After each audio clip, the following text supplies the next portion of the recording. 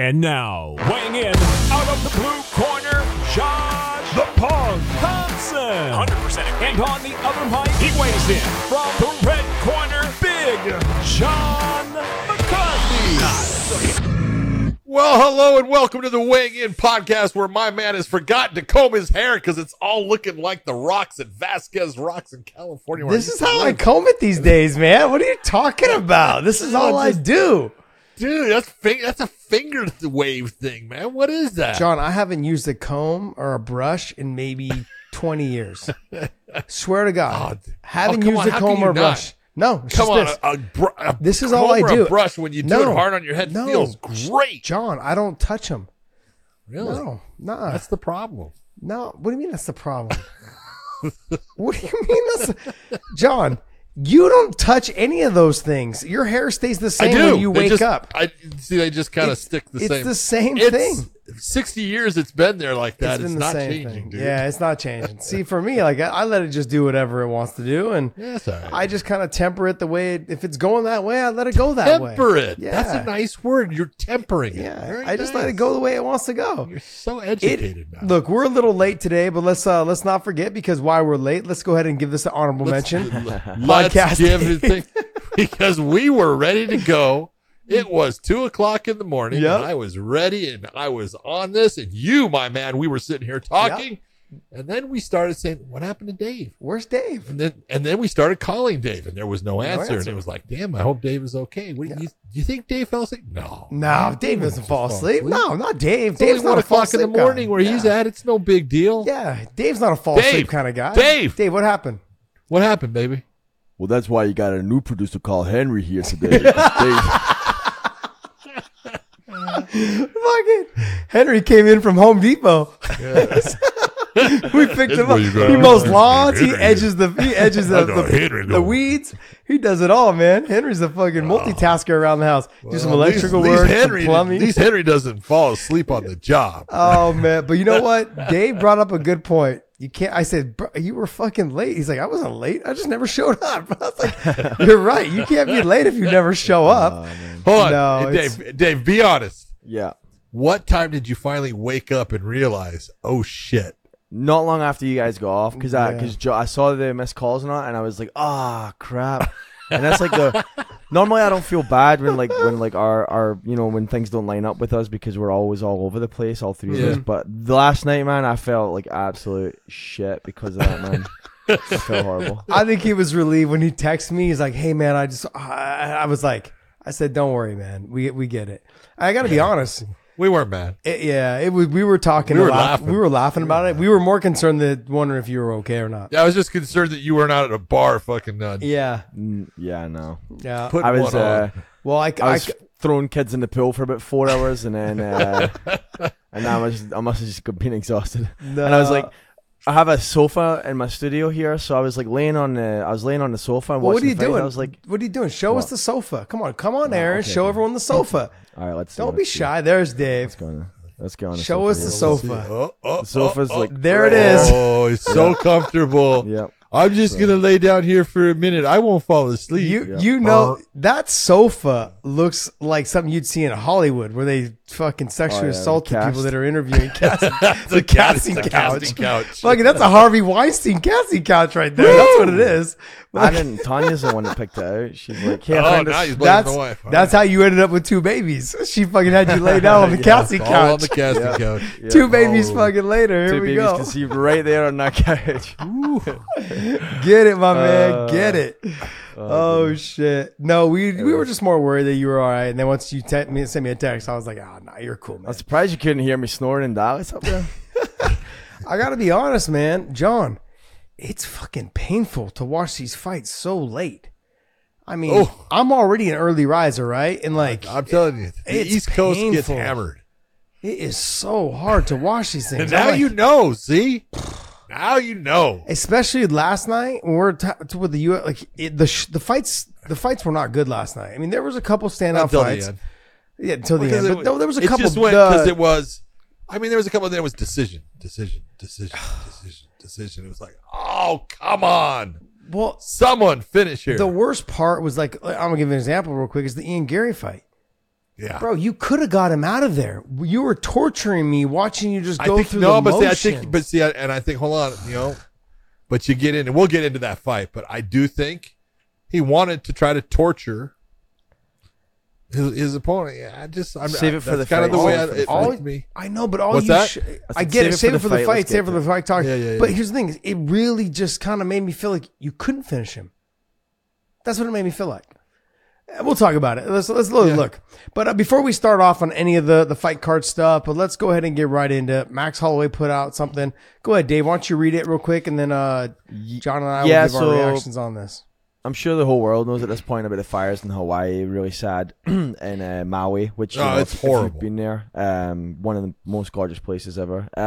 Max Holloway comes out and he made a comment about it. Everything that's going on in Lahaina now is heartbreaking. You hear the stories, you hear everything. I don't know if you've been following the news in any way, but here, the state, the government, at so many levels, I'm straight up going to say it, they failed the people of Lahaina, and it's kind of heartbreaking. When it felt like they were lollygagging too after everything happened, the people, the Hawaiian people, the locals there, they're the ones that stood up, that took the responsibility, that are helping and are still helping as we speak. It's super heartbreaking. All right, so on my side, I don't know about you on your side, John, but I've got a lot of friends that are from Hawaii.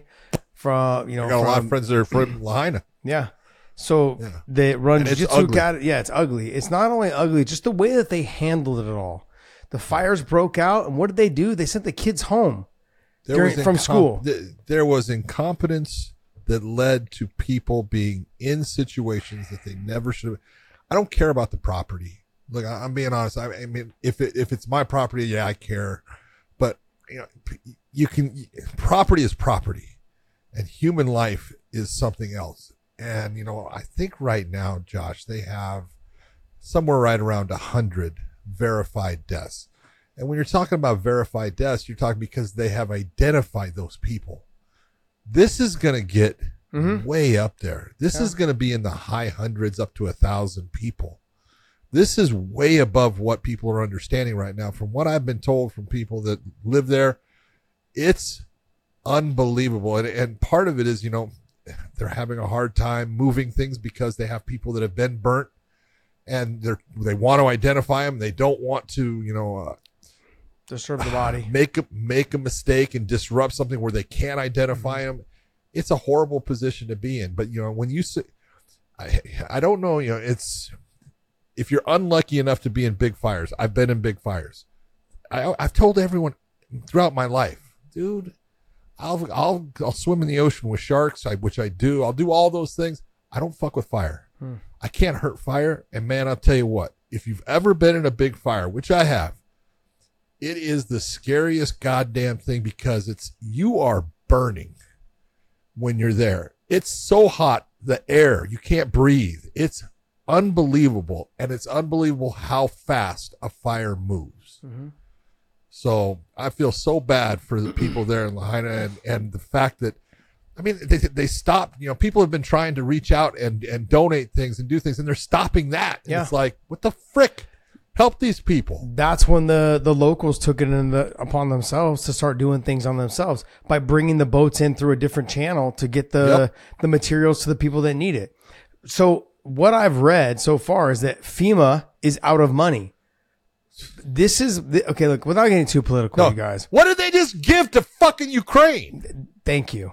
I have American citizens who have been freaking just destroyed, and you're giving things across the world. Way to go.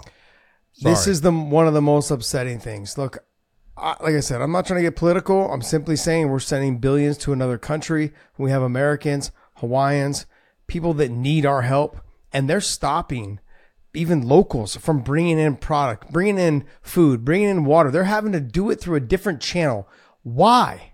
I don't understand this at all. I can't wrap my head around it. And makes no sense. The sheriff, the chief of police, chief of police, though they're not even allowed. They're not allowing any media to come in and ask questions. They're not answering any questions. They're not doing anything that will give people any type of confirmation of what the hell is going on.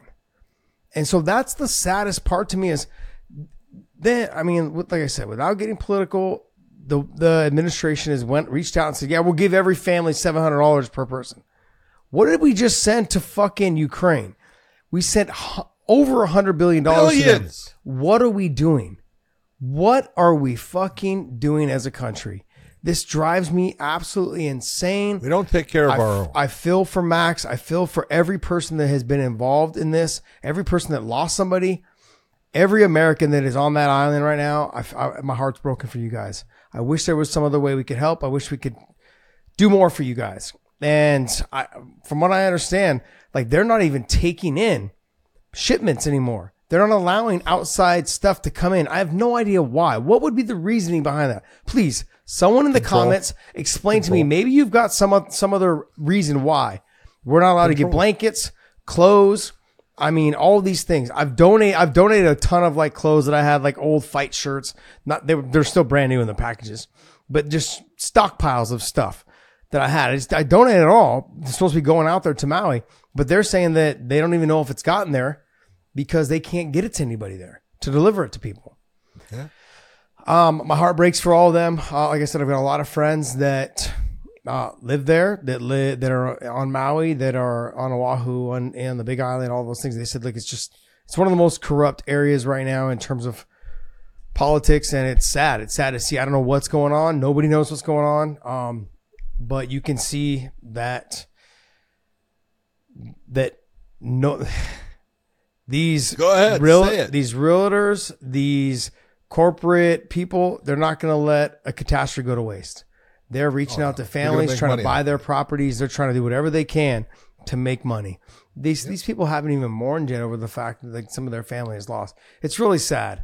It's really sad that this is what it's come to. And this part of what, their entire families have been destroyed. And, and I think they've had, I want to say 11 suicides now of people who have lost their families and have now taken their lives because of it. It's a serious problem, and they need to do something to try to help the people. You know what I want to get back to is horrible. As horrible as September 11th was. September 12th was fucking amazing. Yeah. You never saw this country in my lifetime. I never saw this country united more so than that day.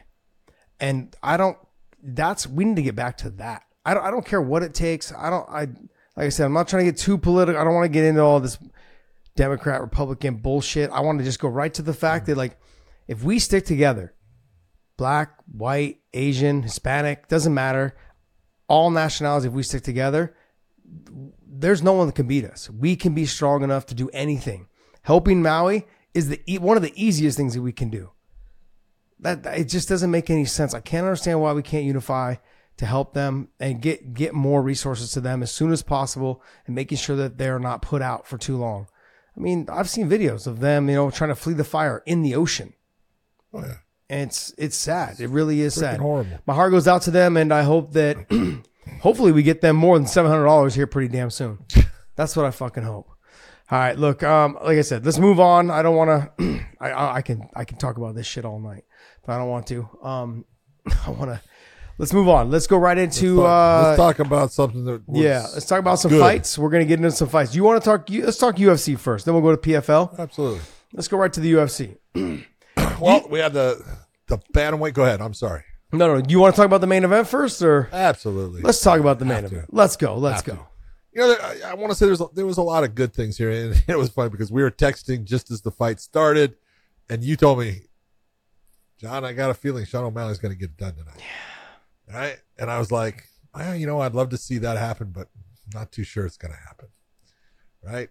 Well, you were right. I was wrong. And it is part of, what, occurs in fighting, and you see things at times. Mike. Hit your mic. Damn, how's that? Better? There you go. I'm always slapping things. So, anyways, it's a matter of... Gone. Do it again. Do it again. Jeez, Dad. What the hell is that? How's that better? No. Nope. Gonna have to get you. We have to get you. I'm hitting something. There we go. There you go. It is.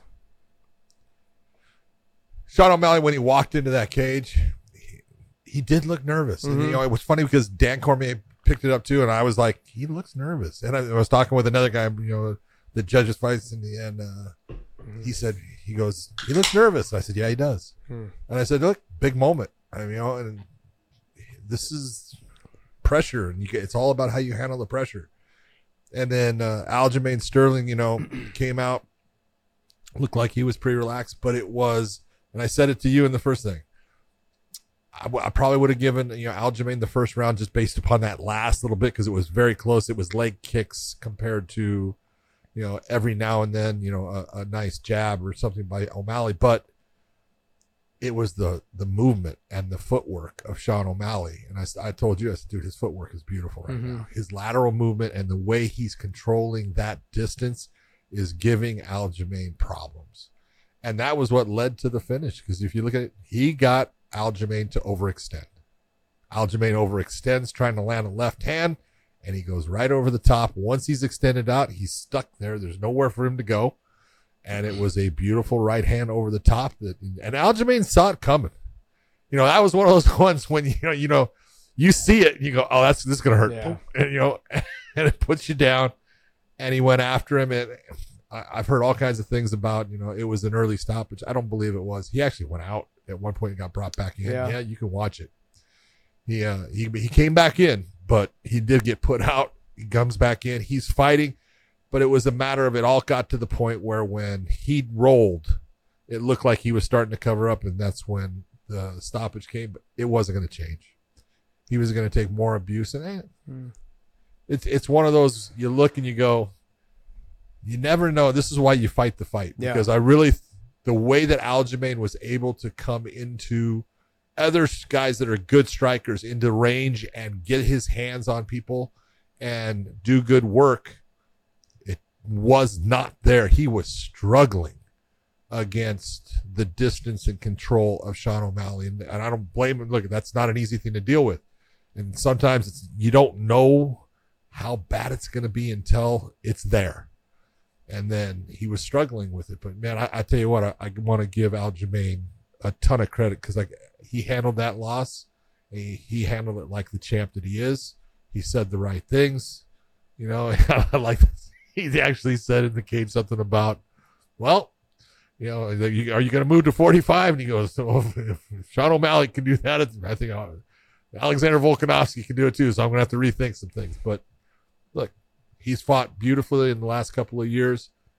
It's a loss. If it's the loss of the title, then, I'm sure that bothers him. But man, he handled it like a champ. And, he was a good champ while he was holding the belt. He fought the best guys there. So that's the thing about being champ, man. You're always going to fight the next guy up that is, man, they're looking for it. And it's not easy to continue that run. I got a long ways to go. Let's go all the way back to the Peter Yan fight. What did I say during that fight? After even though he got the win, it's very controversial. Sean O'Malley gets the win over Peter Yan. And I say to myself, I don't think that he won, but he was super impressed with his performance. I was super impressed with his performance because he had fought pretty much nobody up until then. I mean, he fought Chito Vera, but Chito wasn't where he was ranked at now when he fought him. So it was kind of like they were both kind of in that little area of hey, we break in. He lost to Chito. I know, but I'm saying though is that when Chito was the toughest guy he fought, but Chito wasn't ranked where he is now. Chito started making gains after that, where Sean, he made gains also, but he was also, for Sean, it was more of a business decision on who he fought at those times. Totally. He made sure that he tried to get the easiest fights he could for the amount of money he was making. Brilliant. But we talked about that and said, hey, he's being smart. Yeah. I mean, he has handled his career phenomenally right now. I mean, everything I've seen him do right now, he's at the top of the food chain right now. He's done it all very, very well. And who's to sit back and go, man, who am I to tell him how to do anything? This kid's doing it all. He's doing it all right. I look at where he came from after the Peter Yan fight. I don't know what it was, but I also know that I've been there before. It was a little bit of a switch where you're like, wow, I can really compete with these guys. I can beat these guys.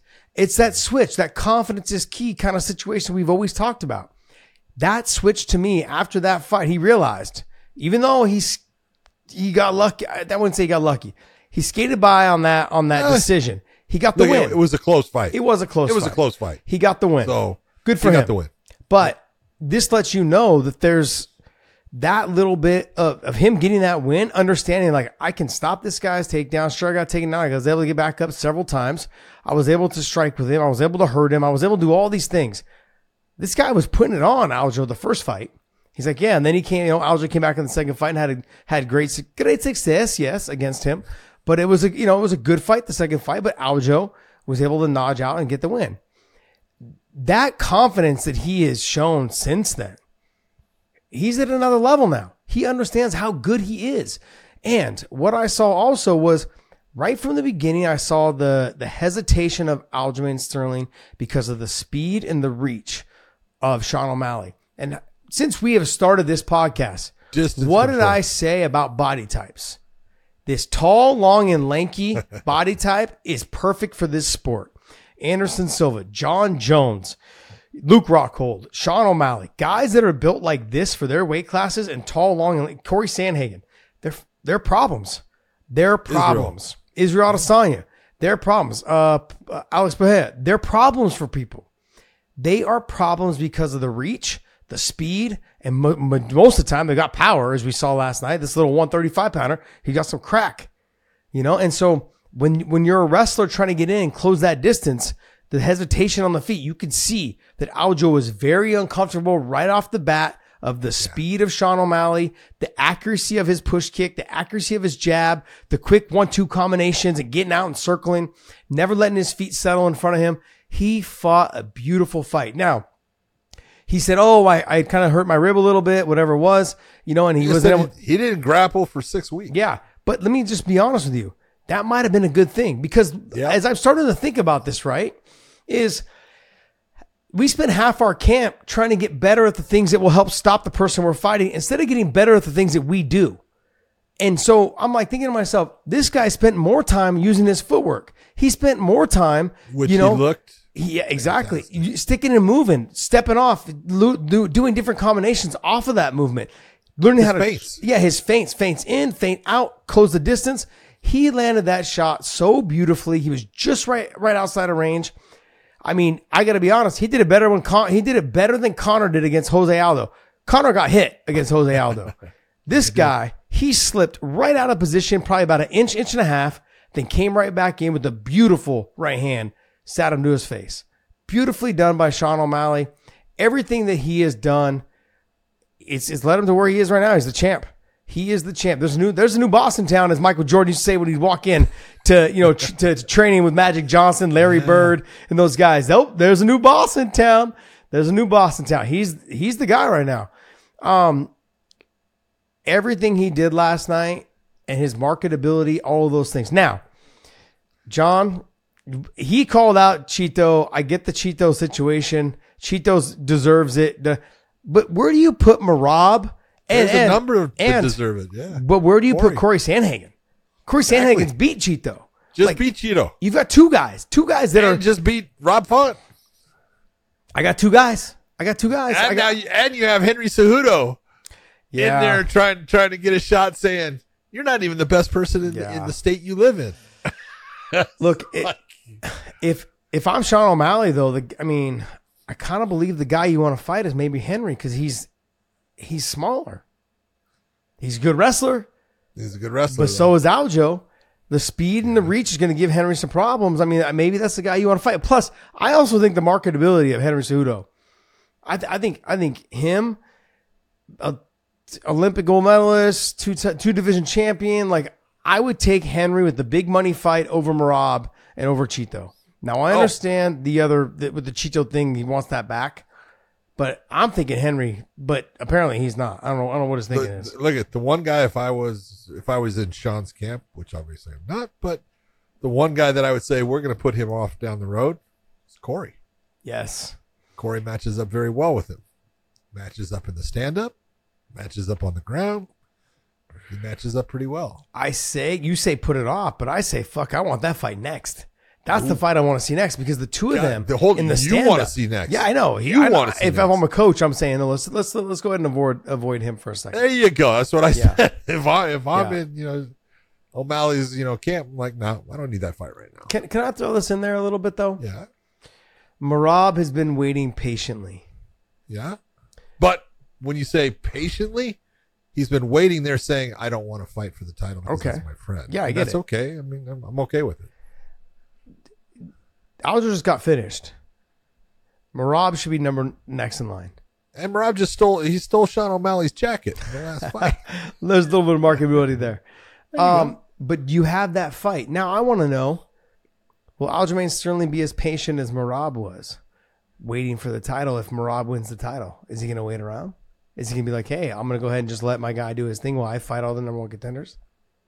I think this is where you're going to run into. I think so. Aljamain has got his thing, he's mad at you and me. That's fine. Yeah. But he's a quality person. He really is. You look at him. I don't know him. And you go, hey, he's got his shit together. Yeah, he's going to come at people that, he thinks are, in some way dissing him or not agreeing with what he did or something like that. But everything that I see, he has stayed mostly, with the same training partners, the same camp overall. He's gone different places, to test the waters and see different things, which every guy should. But he's loyal. And I think he's very loyal to Merab. And I think he would do the same thing that Merab. If Merab ended up being champion, I honestly think that Aljo would do it the same way. All right. Well, I mean, we're going to find out, I think. Yeah, we will. So. Because if I'm the UFC... So, Aljo, don't prove me wrong. If I'm the UFC, though, I'm thinking Merab's up next. So then that automatically probably puts Aljo going to 145. But if you're the UFC, is that the fight that's going to be... Look, you can look at it right now. Hold on. Just tell me this. You saw that crowd, and no matter what, there's always, good fighters that don't have that X factor. Sean O'Malley's got it. He's got it. People love that guy. They love the attitude. They love the way he fights. They love the way he presents himself, even outside of fighting. And so the UFC doesn't get these kinds of guys so often. They have it with Israel Adesanya. Israel is a big seller. They had it with McGregor. We just, things have happened and, injuries, and then USADA, and so he hasn't fought in a long time. They have it now with Sean O'Malley. And with Sean O'Malley, you're looking and you're going, what's the biggest fight that I can make? Is it Merab, or is it against the guy that we have footage of beating Sean O'Malley, and we can get Sean O'Malley possibly getting revenge on him? What's gonna be your bigger seller? I honestly think the Henry Cejudo is a bigger seller. It might be. He might be. And look at it. The one thing about Henry can sell a fight. Mm-hmm. Henry will talk his ass off. He already started saying, look, you're the second best fighter in the state you live in, in the bantamweight division. You go, nice line. Yeah. Nice line. I'm not too sure it's the truth, but nice line. I mean, it's hard to give Henry the title shot, though, coming off of a loss. That's it. And Merab's right there. So Merab, Corey Sandhagen, and Chito. Corey Sandhagen. Yep.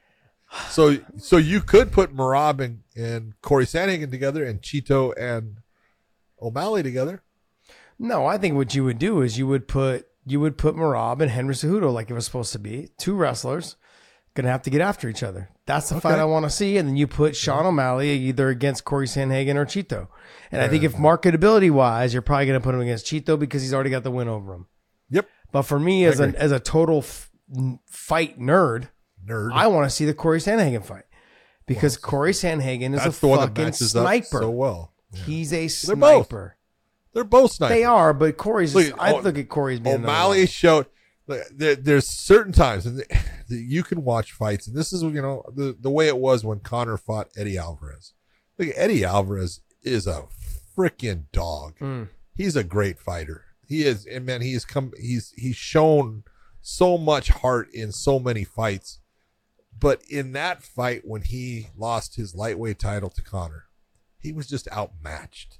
At everything. He just couldn't do anything right. He didn't fight smart, though. He didn't fight smart at all. He didn't, but nothing worked. It's just, it was all, everything Conor did made it look easy, and he would sit there and he would get Eddie to, swing at him, and he would just take a step back, get just a minute, and boop, here comes a shot. You go, man, range control, distance control, and that counter ability, landing the big shot. The only difference was one did it with a left hand while Sean O'Malley was doing it with the right hand, because that was the same thing that you were seeing against Aljo for only, a round and a half, if that.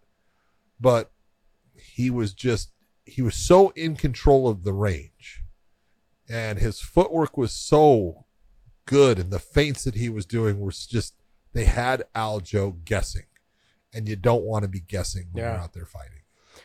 No, I get it. I understand what you're talking about. So if we're talking about what's next, does Aljo get the automatic rematch? Yes or no? I don't think so. I don't think so either. I'm being honest. I don't think, especially off of what happened in that fight and the way it happened. The first round was, I'll give it to Aljo. Would you? But it's because of that last little bit, because really nothing happened. But when you were looking at it, it was a smart round for O'Malley. I'll give up that round to get my reads, to get my distance, to understand exactly what is happening, and to put just a little bit of doubt in Aljo's mind about, this is not quite the same that I was seeing in practice and all these things. So, you may have lost the round in, the judges as far as, because it was so close, and it was a close round. This is, this is why you need a 10-point, 9-5. 10 and 9-5, because that no one deserves a full point on that one. But I look at that and I go, that was so close, not a whole lot of action, and then the whole part of the footwork and the setup, and then knocking him out. That's you got to give it. That's not what you're going to give an automatic rematch to. It's got to be more than that, in my opinion. But I have a question, though. We often talk on here about, hey, this guy deserves an automatic rematch because of what he's done in the division. He's been champion for this long. That division has too many killers. Whoa. Too many killers. Let me finish. Go ahead. Okay. I apologize. Is it we talk about that because it's based on the fact that all the talk up to this was he's the best bantamweight that has ever existed. No, who said that? Did you not hear the whole? Oh, I hear the marketing. Well, you and I had a conversation last show about he was potentially better than Dom. He was getting up there with Dom. Better than. He's not up there with Dom as much as I like Aljo, and I said that.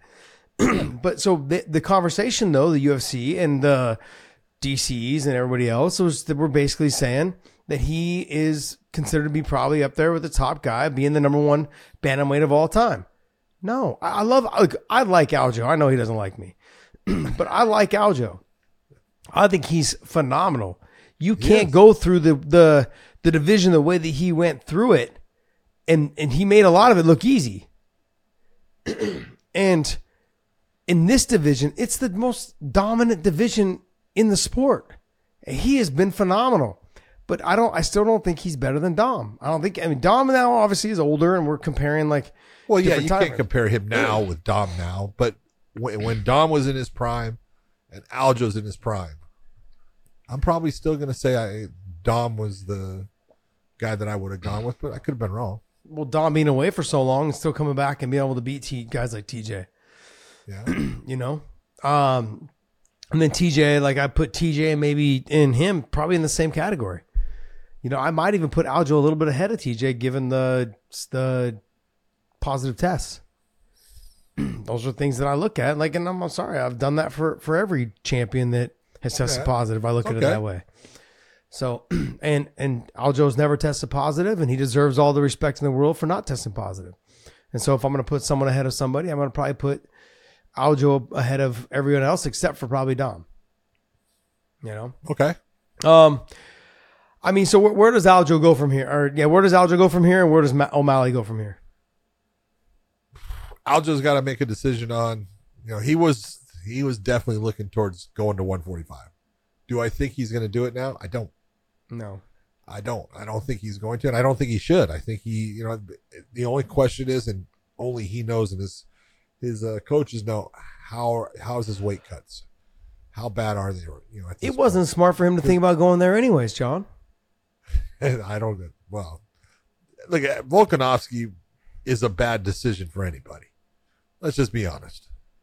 Okay. He said, I'm going to go to 145 so I can take on Volkanovski. Good choice. No.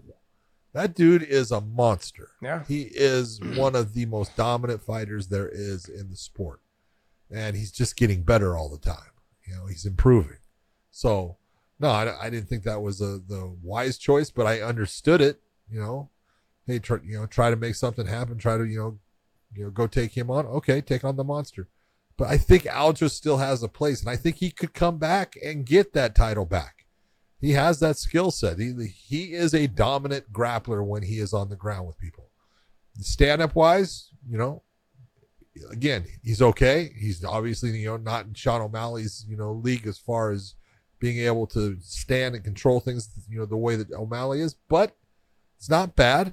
And he's always, working and getting better at it, but his ground game is so good, he can beat anyone if he hits the ground. Look at Sandhagen.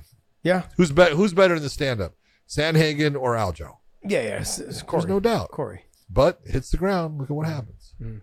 No, I agree. I agree with that. I'm looking forward to, why don't we see this fight? Why don't we see either Henry versus Merab or we see Henry versus Aljo? Because we just saw Henry versus Aljo. See it again. Both of them coming off losses. All right, well. Henry versus Merab makes sense. Yeah, that's a good one. It does. I agree with that one. It does. And that was already scheduled and then it fell through. Yeah. So let's go ahead and, if you see the Henry versus Merab, and then you have Corey's already lost to Aljo, maybe you can get it back, try to get there, and you have Cheeto fight.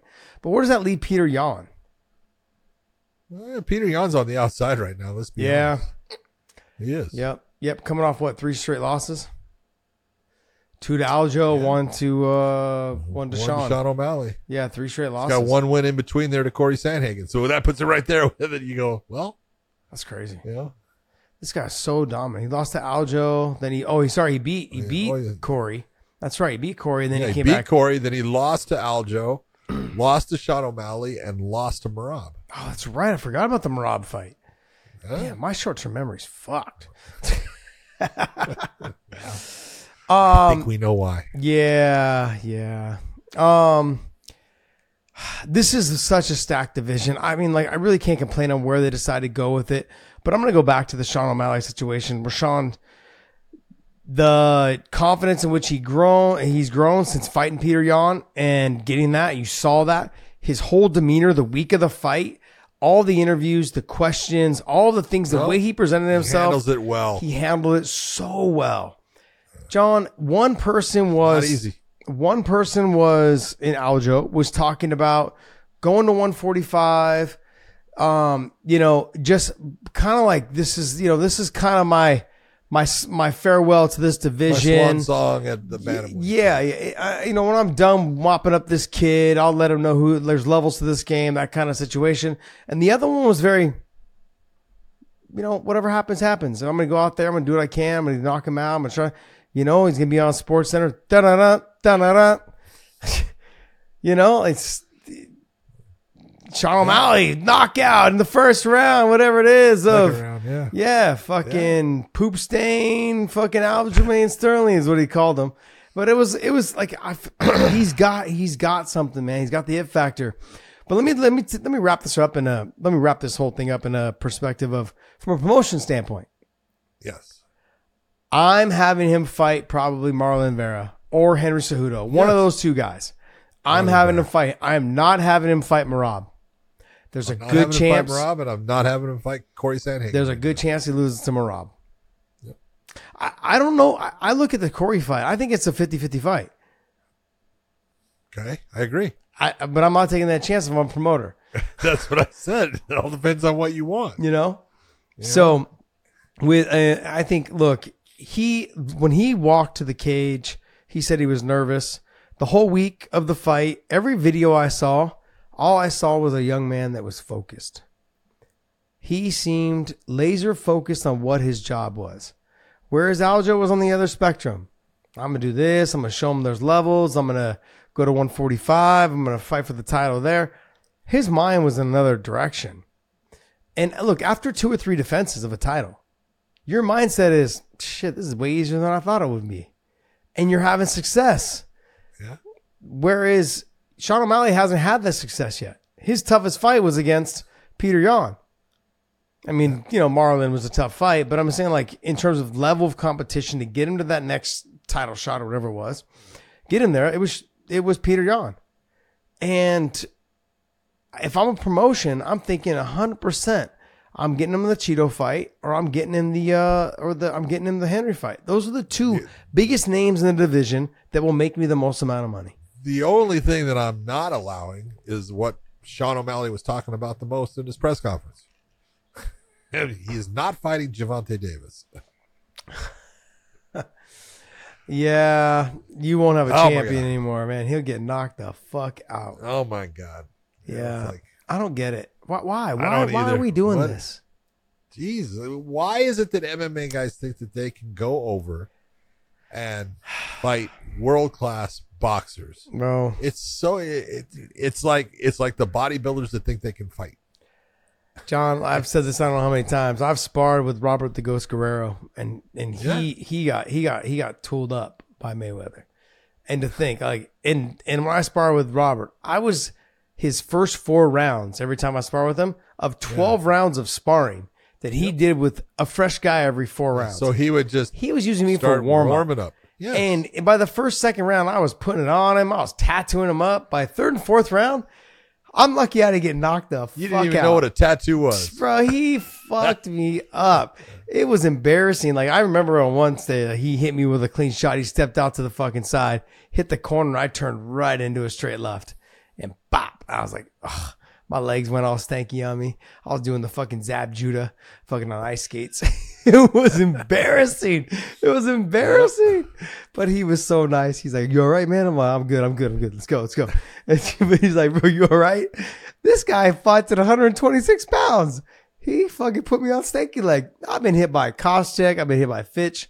I've been hit by Paul Bonatello, Mike Kyle, fucking all these guys. Luke Rockhold. Shit.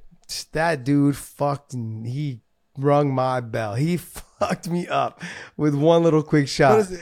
Look at you got guys that are what they do is work those 2 hands, 2 tools. That's all they do. Yeah. And you think, oh, you're gonna sit there and just walk in and be able to fight with them. No, stop. John, I was straight out of Chris Tucker. Which one of y'all motherfuckers hit me? It was I threw a combination. Who on the outside hit me? I was like, where'd he go? And then like in the movie fucking Top Gun. Where did who go? Fucking I turned around. Boom, boom. I was like, oh shit. He had to stop for a second. He goes, you all right? I was like, yeah, I'm good. Okay, I got it. Yeah. Shit. My legs went straight. I couldn't get my balance. I was like, shit. You saying, like, you good? You're going, oh, yeah. Well, you better get up off the ground. Yeah. I wasn't on the ground, but shit, it was brutal. He hit me with a clean fucking shot. Bam. But overall, I think Aljo's going to have to, they're not going to give him, first off, from a promotion standpoint, Aljo is, you can see you can see that I wouldn't say they're not happy with him. He just wasn't the ticket seller that they wanted to be champion. Yeah. You have that conversation about fighters. You see it all the time. Some of those fighters just don't lose. And they keep winning. And it pisses the UFC off because they can't market this guy, can't sell this guy. The public they're just not interested in him. Aljo he seems like a very good guy, John. You know him more than I do.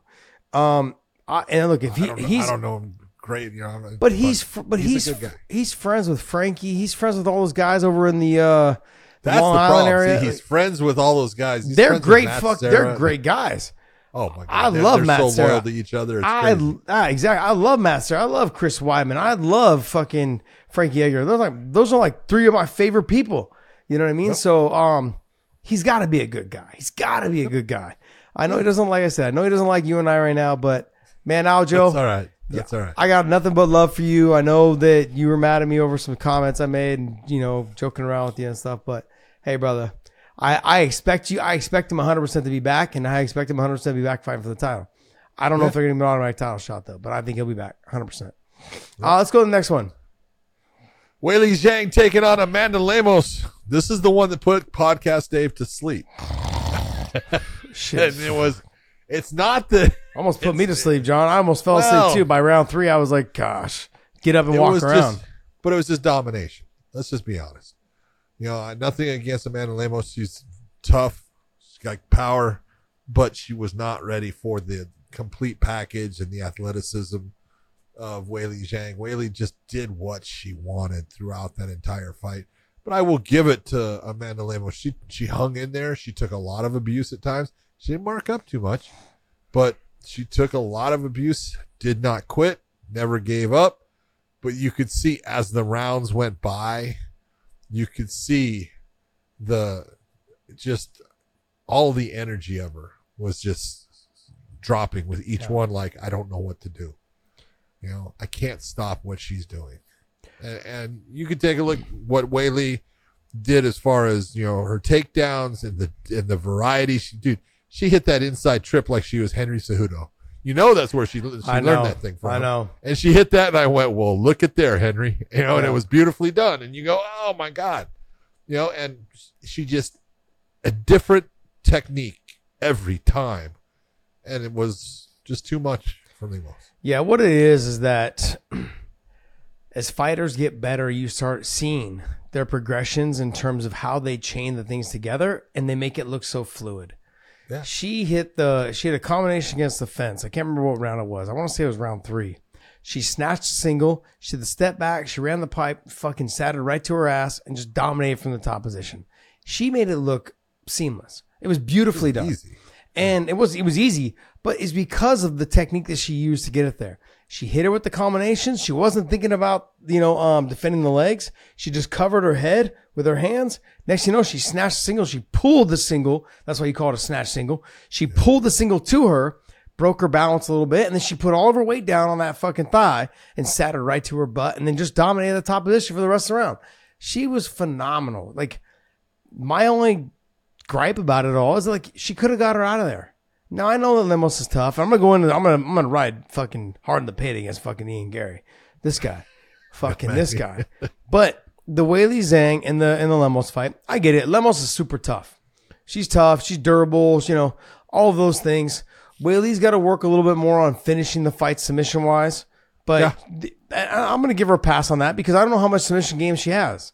I know that she's developed in the wrestling. I know she has good stand-up. She's got power. She's got all those things. She's got good ground and pound. She's got good elbows.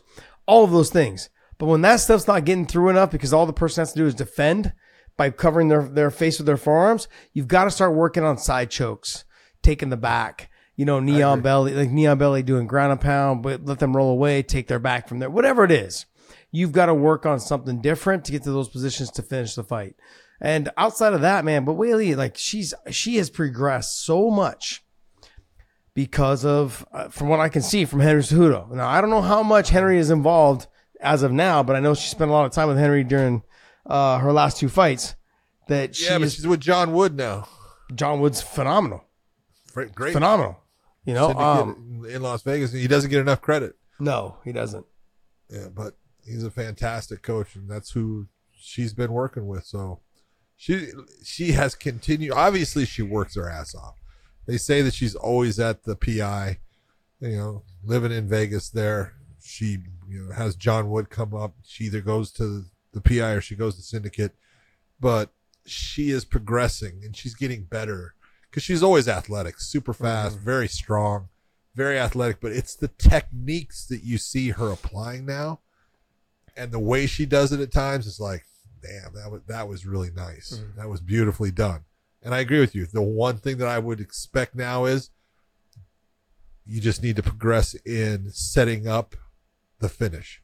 How do you get that finish against someone like that? How do you force them in the direction you want it to go so you can get the side choke or get the rear naked?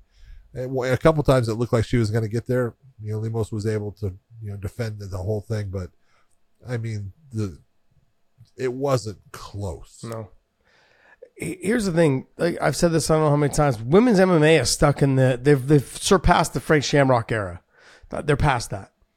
But but they're in that mix of the 2004, 2006 era of the Ultimate Fighter, Koscheck, Fitch, Swick, all those guys. They're in the George St. Pierre. They're in the George St. Pierre kind of coming up right now. And guess what? Weili Zhang is leading the way. Oh yeah, she's leading the way. Like outside of that, I mean, like there's Valentina Shevchenko, Alexa Grasso. I mean, like she's good.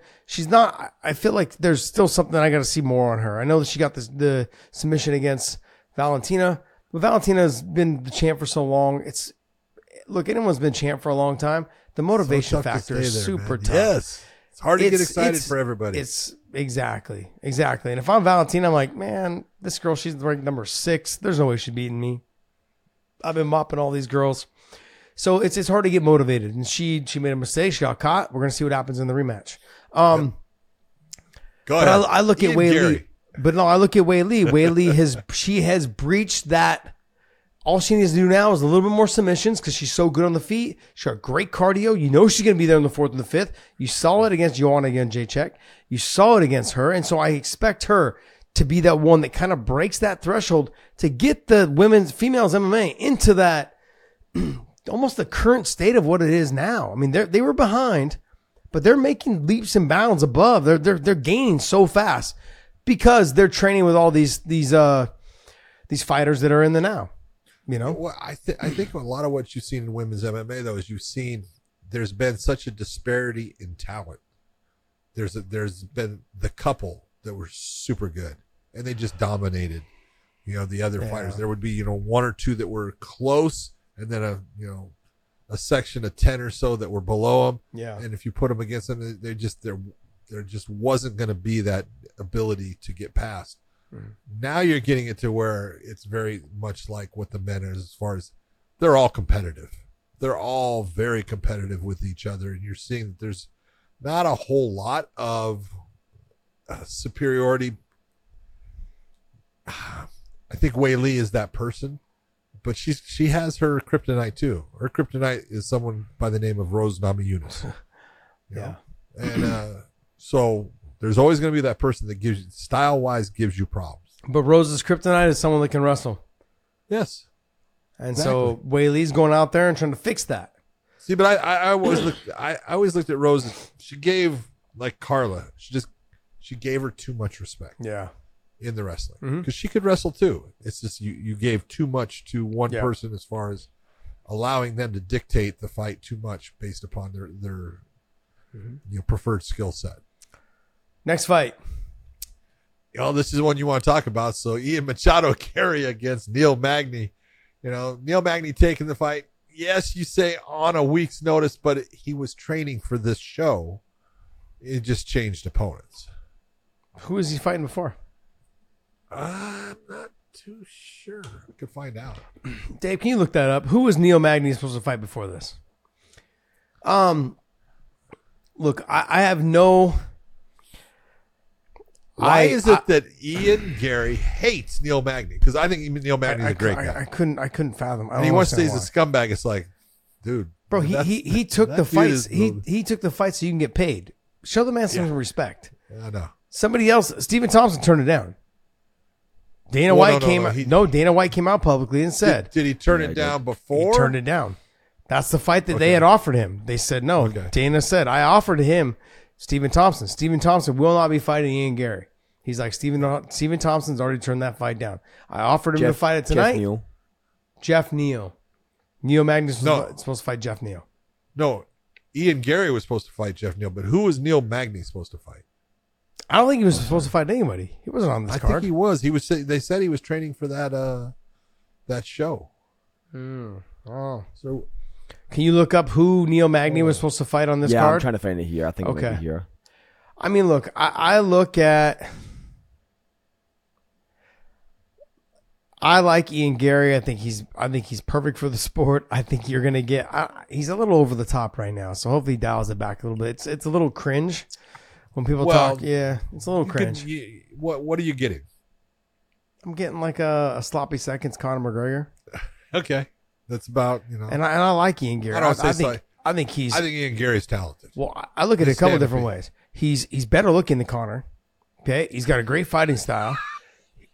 He's I'm sorry, but he's bigger than Conor, which means he's already more marketable. He's definitely bigger. Yeah, he's big. I'm saying like those things. Like if I was a fucking 205 pounder, I'd be a multi-millionaire.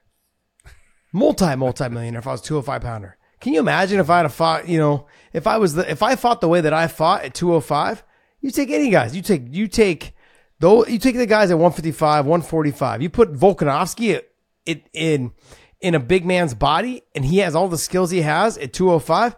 He's fucking those guys up because we're just better people. We're better fighters than those 205 and 85. Better people. Not better people. We're better fighters. More well-rounded. Yeah, we are way more. Because you have to be. We have to be because we're just better fucking athletes and better fighters than those guys. Athletes. We are better. Let's just be honest. Because you can't. Just because you can run and jump. Hold on. Further. Let's just be. Just because basketball players can jump and dunk doesn't mean they're better athletes than us. That drives me crazy. No, they couldn't run to the fucking mailbox without getting tired. Are you kidding? Those guys. Have you lost your mind? Those guys, man. I will kick their leg one time and they'll fall down. That's it. Those little chicken legs. Have you seen all those basketball players? Their calves are like this big around. I have small legs. Now you're kicking a basketball player. Hell yeah. Wow. Fuck those guys up. I will fuck all of them up. I think it's the funniest thing. Like, this LeBron's 6'8", 6'9". I don't give a shit. Kick his leg one time, he'll fall down. Timber. I don't think Magny ever had an opponent prior. No, I thought they said that he did. Stepped in. I think just like that's the thing. Like I look at what Ian Gary, the stuff he was saying. He's a scumbag. I'm like, what did he say to get under your skin? That's one. Know. Two is he literally took the fight on short notice so you can get paid. Show the guy some respect after you beat him. Third, I'm sorry, but the guy took the fight on 1 week's notice and you didn't get him out of there.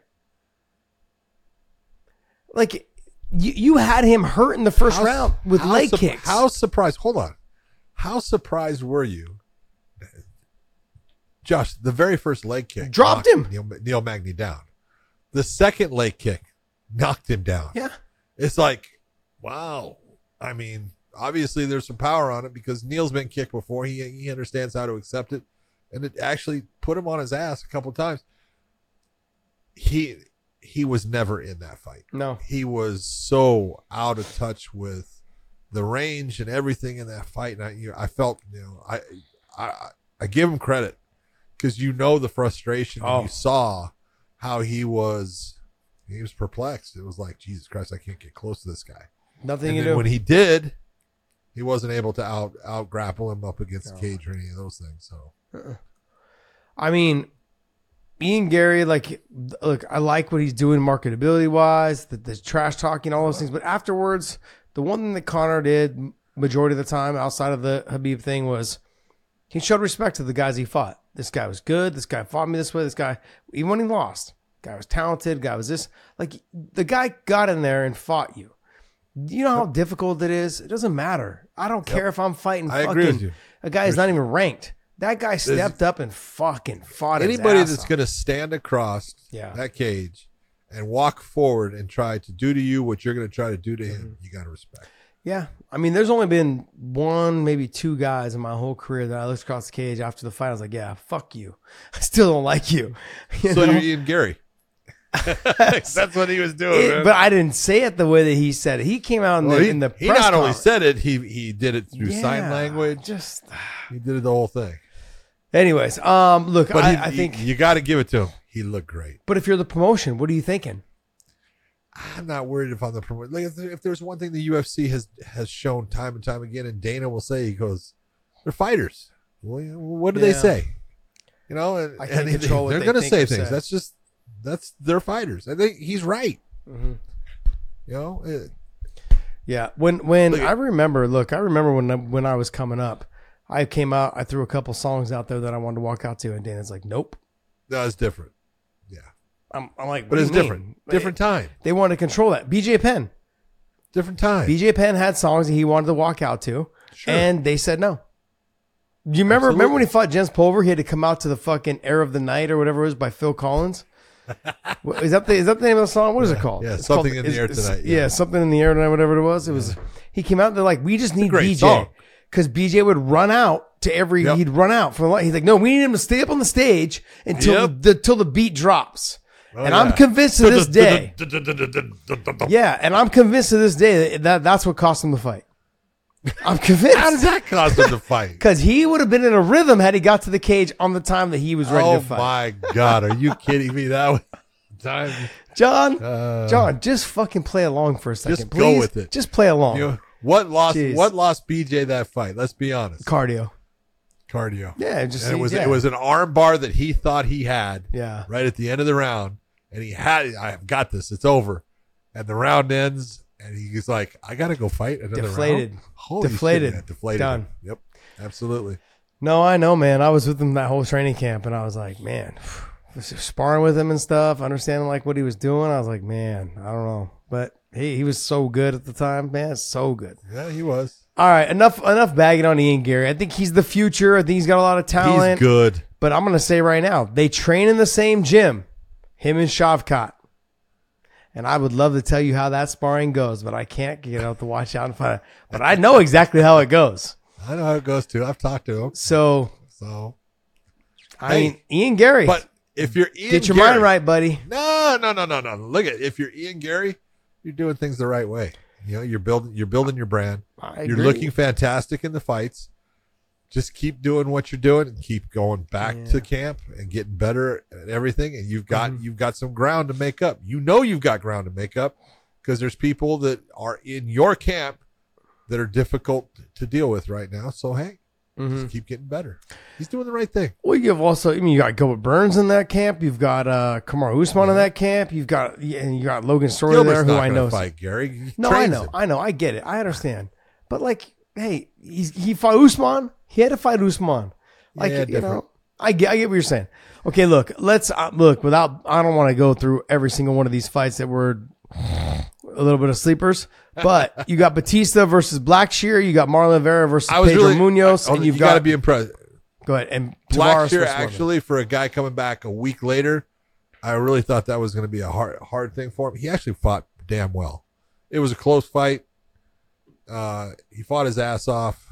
Lost the decision, but I really give him credit because coming back a week after a fight, it's too hard for fighters to get the emotional roller coaster out of the way. I agree. And that's exactly what happened. What, a week or two later, was it last week he fought, right? Or 2 weeks ago? Yeah, last week. He fought back to back. It's a roller coaster. Your emotions, your body, your mental, it's all prepared on that one night to fight. Look, BJ Penn told me this a long time ago. I think it was the first time I fought Gilbert Melendez. He goes, Josh, I remember because BJ used to come in and watch me spar with Gilbert early in when Gilbert first started coming to AK. He's like, and he would see Gilbert would get the best of me almost all the time in sparring. The pressure, the tenacity, just the aggressiveness, the power in his punches. He's like, Josh, you don't got to be better than him every single fucking day in training. You got to be better than him that night. That's it. And just so happened I was better than him that night. These fights, this is exactly with Blackshear. You build up your 8-week camp, your 6-week, 10-week, whatever it is your camp is, for that one night to be better than that one fighter. To take a fight a week later, yep, you're not doing yourself a solid. Against a good young fighter in Batista. Too. Exactly. You're cutting yourself short. You're shooting yourself in your own foot by doing that. This is not a fucking sprint, man. This is a marathon. You got to build up to get to that title shot. Yeah. You had momentum, you lost it. Now you're coming off a loss. I know in reality, because I know the way we think, man, 2 wins, I'm on my way. Yeah, but then a win and a loss, I'm not on my way anymore. You know, you're actually one more fight away from being cut. That's the way to look at it. Being honest, like you're harsh. You could be one fight away from being cut. That's the problem. So don't ever take those chances, especially as a young fighter. Don't take those chances. Build your time, take your time, do it up. Marlon Vera versus Pedro. Okay, that was exactly what I thought of the fight. Both you think Pedro was Pedro. At least he did try for a takedown, so I was happy to see that Pedro actually was kind of going back to his roots a little bit, at least making him think about it.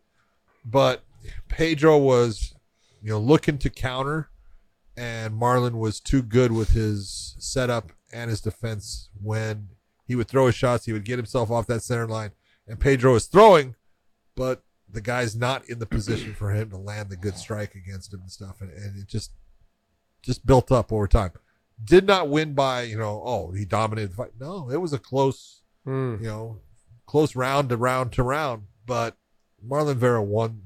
He won the fight, and he looked decent doing it, but he wasn't. It wasn't the Marlon Vera that we all expect, which is the guy that keeps building to the point where he's knocking the guy out. I mean, you said it was close fight. It was close rounds, but then they had Marlon winning 30-27 almost all the cards because there was close rounds. Yeah, but they were all close rounds. Yeah, I think he was just edging him by. I think I had Pedro winning the first, and I had Marlon winning the next two. I think is what I had, if I recall. Overall, though, I mean, look, until Pedro goes back to utilizing his wrestling, his grappling, and a little bit more of his kicks, he just becomes a boxer. As the fight goes on, but he just relies on his boxing. He did start to kick, though, a little bit. He did. He was having success with it, too. Yeah. He just got away from it midway through the second round, and then the rest of the fight was just boxing. You got to admire him, though. He's tough as hell, man. He takes a big shot. Yeah, speaking of a tough son of a bitch, man, Chris Weidman. Man. You know, this is one of those ones. You look at, great win for Brad. And Brad was under a lot of pressure, too. Brad has family in Lahaina. Mm-hmm. He had a lot going on in that. He's trying to, deal with all those things. So it wasn't an easy thing for Brad. But Chris Weidman coming off of basically a 2-year layoff, based upon the leg injury and stuff. Chris did everything he could do. Brad, his wrestling defense was good. Chris, he slowed down a little bit.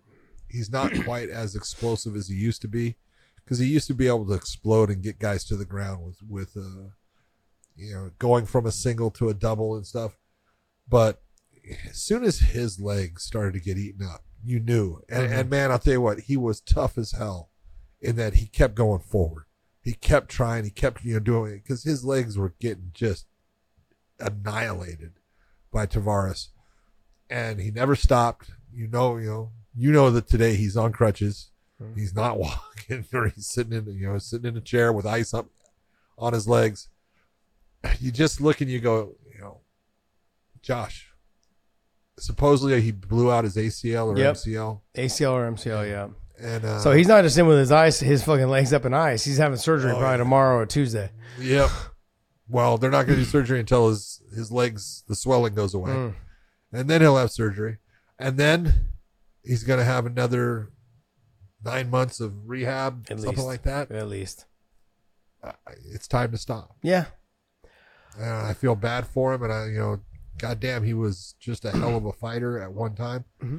And it just, bad luck and bad injuries and things just happened to him, and it just never came back after that Rockhold fight. Let me speak to you guys from like where I can directly relate. And John, I would think you and I were texting during the fight, and I said, he's faster than Brad Tavares when he throws and he's committed. He just was never committed. There was 1 or 2 times throughout the fight he committed, and he landed some big shots against Brad against the fence. He was the faster fighter in those areas, and he had the longer reach to get it done. He just chose not to commit to a lot of things. And the proof is in the pudding when it came to his wrestling. What the fuck? His career was based off of his single leg snatch to the dump. Yep. His whole career, the way he sat Mark Munoz down, snatched a single and sat him right to his butt. Yeah, you're talking Mark Munoz, a guy that can wrestle. Yeah, fucking, I want to say he's a 3-time All-American. 3-time NCAA. Yeah, NCAA. No, I want to say 3-time NCAA or 2-time NCAA champion.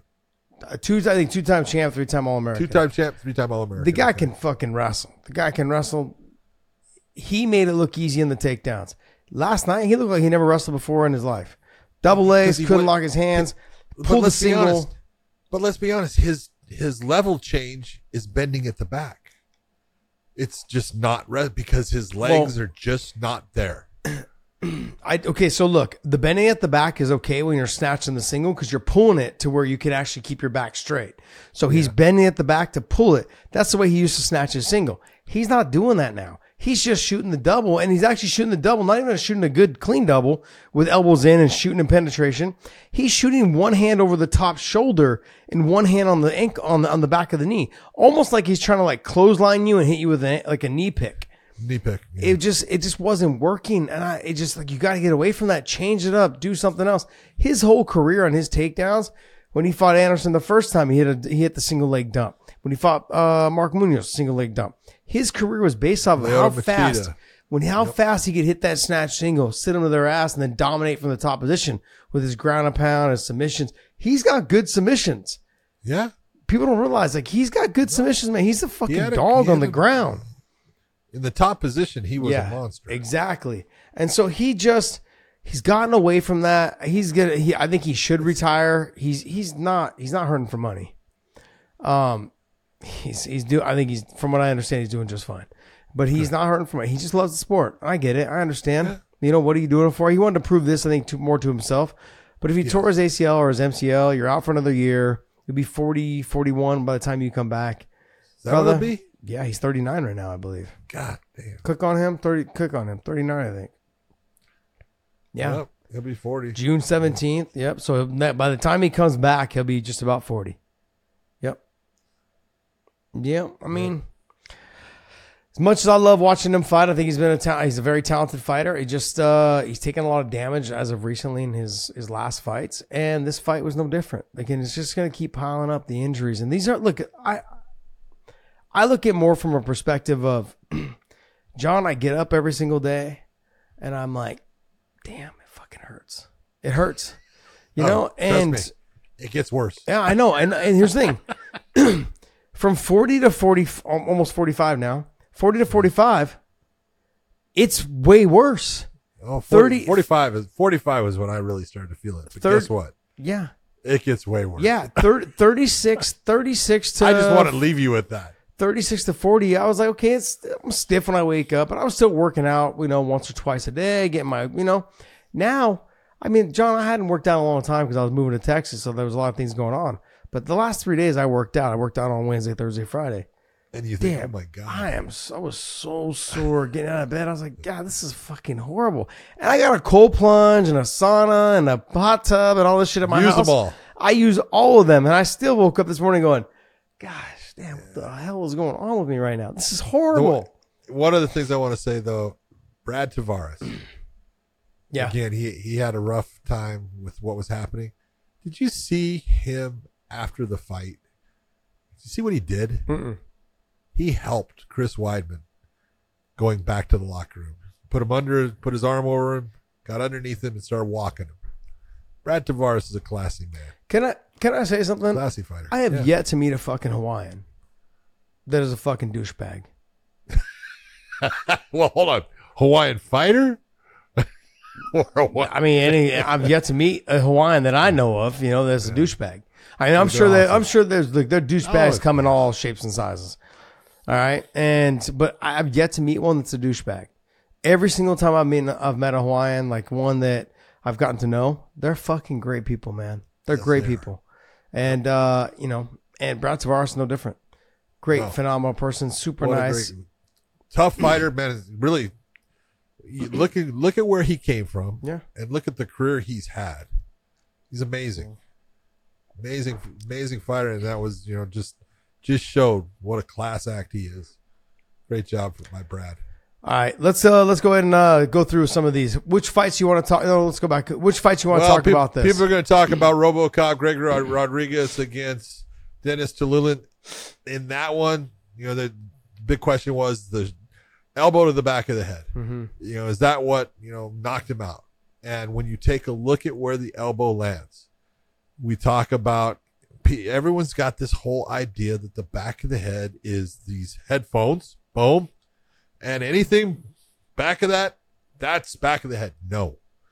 Okay. It is from the crown, which is that point back there, straight down 1 inch variance. And where he got hit, it's, that's right at legal. Mm-hmm. And so people are going to sit there and complain, that's the back of the head. Yes, I agree with you. Medically speaking, it's the back of the head.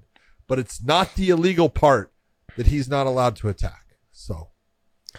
I'm going to give a little bit of love towards Brad Katona, but I'm also going to give a little bit of shade towards Cody Gibson. Cody, this was your fight to fucking lose, and you found a way to fucking lose. Well, he did. Yeah. You were the superior fighter. You were the better fighter. You were more athletic. You had all the natural features of being a fucking top level fighter. You're tall, you're long, you're lanky. I can't say it enough. Why the hell were you crouching down as if you want to make yourself his height? That was one. Two was, whoever you work with, did they not show you how to use a knee or an elbow? At your height, you are a monster for that weight class. Use your damn knees. Every time you got in the clinch, you had no idea what a fucking knee was. I wanted to pull my hair out, man. I was like watching him going, you're losing this fight because you have no idea that you actually have knees as a weapon. It was driving me nuts, John. I was so like on the edge of my seat going, kid, throw a knee. Just throw one. Yeah. And you'll love it. And you'll love it. I made a career. Won't, you will. My career, like I made a living off of my knees. You ask Mike Swick, I took him out of a couple fights by throwing knees to his body that separated ribs. John Fitch, same thing. Not proud of it. I'm saying though that my knees were considered to be some of the dangerous ones. Islam Makhachev, one of the guys that, towards my end of my career, he's like, man, brother, no knees. Before his fights, brother, no knee me. Like you have to use your body type, and they don't have to be hard. They just got to be at the right time. Just got to touch in the right place. Just think about this. Cody Gibson, over under, as I do a little back step, just elevate. Like you're turning the corner a little bit, but I'm elevating one side and I'm dropping the elbow in the other. Anytime I'm elevating on that left side, stretched. That liver's there. Just throw the knee. It doesn't have to be hard. 45-degree angle, right up into the liver. Beautifully done. Not hard, but it knocks the wind out of them. It makes them think about it. And all they want to do is get out of the clinch with you. And you just keep doing it. And just drove me nuts watching you fight last night. I'm like, do you not have coaches in your corner telling you, throw a damn knee, kid? Just one. Yeah. I mean, you got to give it up. You do have to give it up for Kurt Holland. Yes. In that other Ultimate Fighter nice transition up against Hubbard. Beautiful transition from the armbar straight. You know, as he was turning, you go, look at, he knows, and he's just sliding the leg up over on top. Beautiful setup on that triangle. But Kurt Holland is one of those guys you take a look at. He reminds me of a Forrest Griffin in that, he's got that same, he's very tough. He's gritty in what he does. He's got his basics that he sticks to. And if you can't get past those basics, he's going to beat you. Yep. And tough loss for Austin Hubbard, because Austin's actually, he's a good guy, tough guy. He's got a lot of talent. He just got caught by a guy that, did the right thing at the right time. I guess tonight for me, the overall recap of all this things, and I'm going to go right into this next fight too, which is Natalia Silva versus Andrea Lee. I'm going to go through what Petrovsky was. But I'm not going to talk about that fight. Okay. But look, Andrea Lee, and the same thing with the Cody Gibson, and the same thing with the Chris Weidman and Pedro Munoz. Chris Weidman fought a great fight given his legs being fucked up. Dude, your corner's got to be yelling at you. Change up the tempo of the fight. Andrea Lee, for some reason, Lee's corner was who? Whose fight? Corner was telling her. Who? No, they were not telling her to wrestle. They weren't ever telling her to wrestle. They were telling her to throw more combinations. They were telling her to go pressure. forward. Yes. No. Pressure. Go forward. Wrestle, kid. This girl is faster than you. She's fucking more accurate than you. She's got better movement. footwork than you. Over. Yep. That girl made it look like she was fucking Stephen Thompson. Yeah. I thought she was Stephen Thompson for a sec, just piecing up people.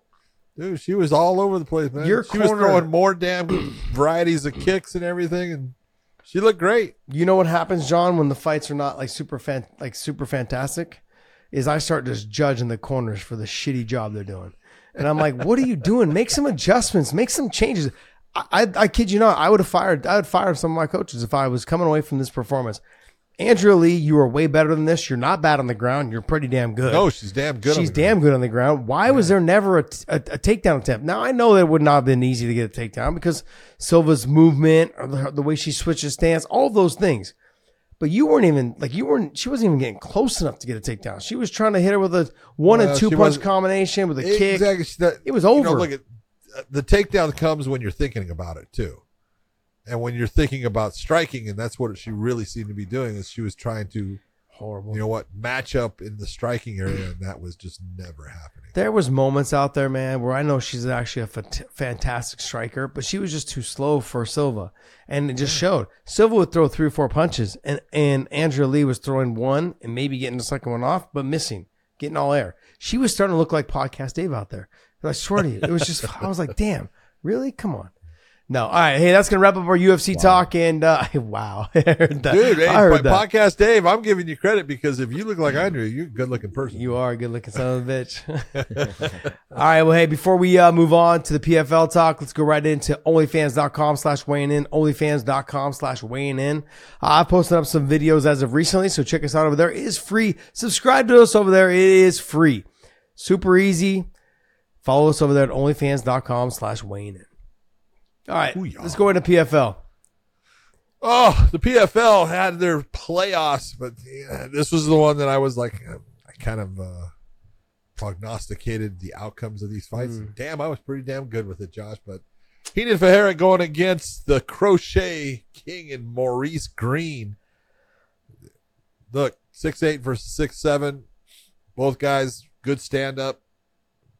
Probably Ferreira a little bit better on the ground, but it never really went there until he was able to land the big shot on Maurice Green, put Maurice down, and then was able to put him out. Big win for Ferreira going on. Now he's got to go against Goltsov, so it's not an easy matchup for him. But when you're that big and you're athletic, and he is athletic, you got to give him credit. The guy at 6'8" can sit there and do backflips and stuff. He's athletic. So that was the biggest win that he's had in his career. I mean, I look at him. He's extremely talented. If I look at heavyweights, I mean, he's a problem for a lot of people. So I know Goltsov is good. He's tough. He's good. He's got good wrestling, good from the top position. But do you want to be on boxing? But do you want to be on top? Beautiful. He's got a good jab, sure. But I look at Ferreira. He's fast. He's got good stand up. And when he gets on top of you, or if he's on, even if he's on the bottom, his submission threat is top level. So, well, I think that his switching of camps, now that he's at ATT, he's getting, I don't want to say better coaching, better looks. He's got people that he's to train with, and he's got coaches that can sit there and give him ideas and change up a style of fighting that matches where he's at this point in his career. And I think you're seeing that the performances are coming. Yeah. So good for him.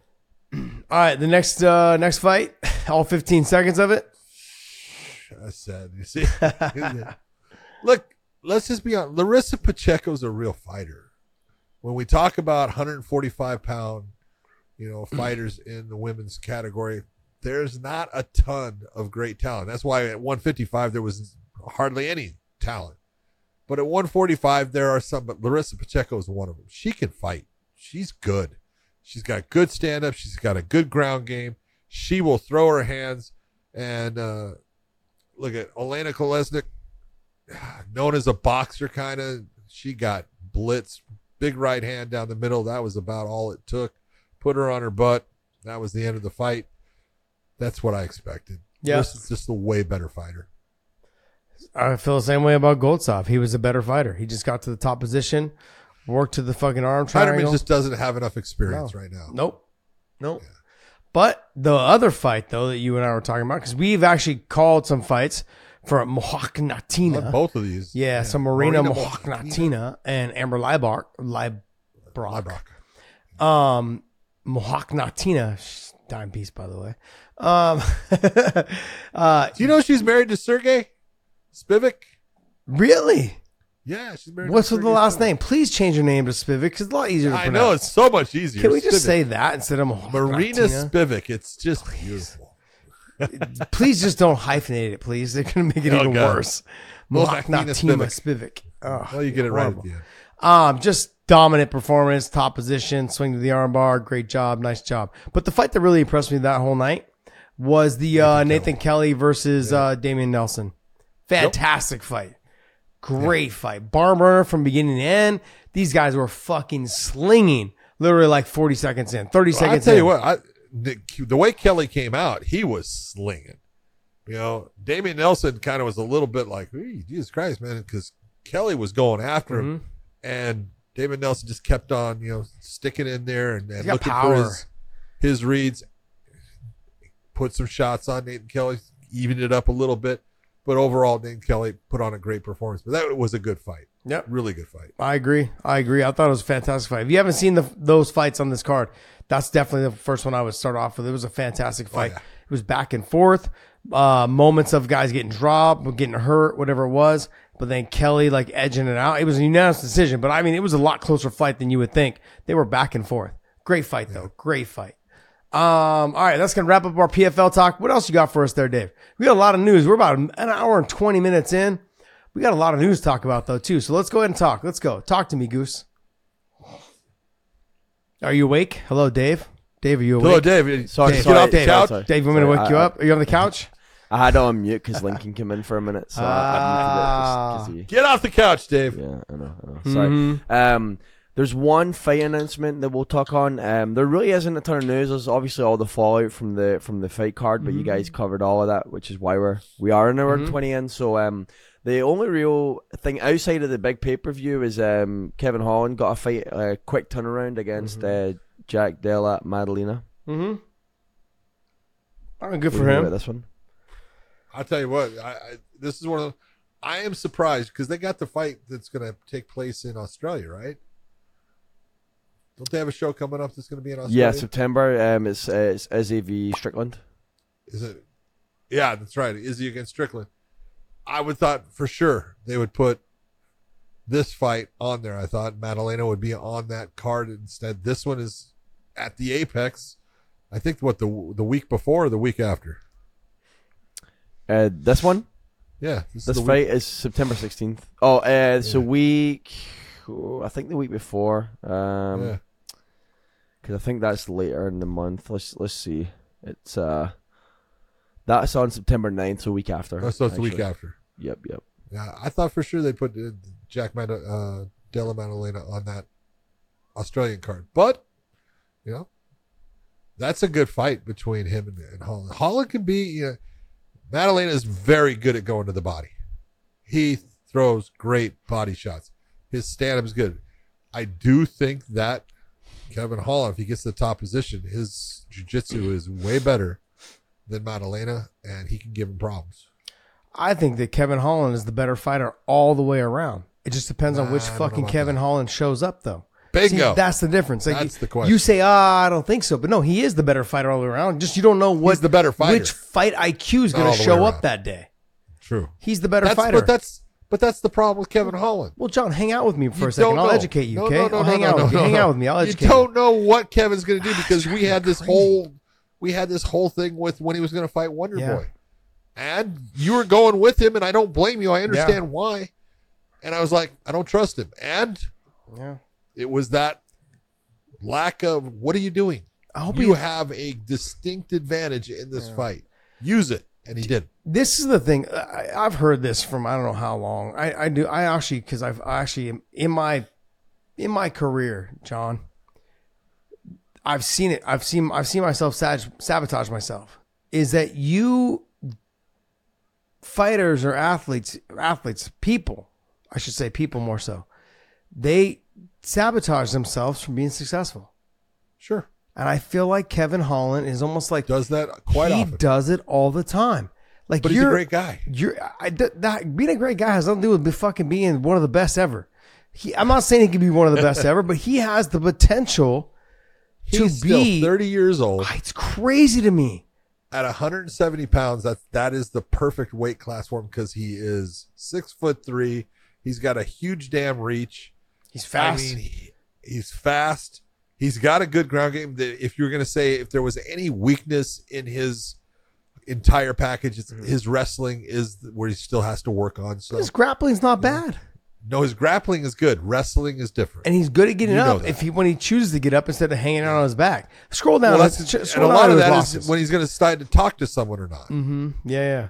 Stephen Thompson, he should have beat. He took him down a couple times and just let him back up. Dummy. Okay, the Chimaev fight, I understood, but he got paid a ton of money. For that fight. So he took that fight because of the switch of whatever happened. Yep. The Vettori fight, the Dawkins fight, the Derek Brunson fight.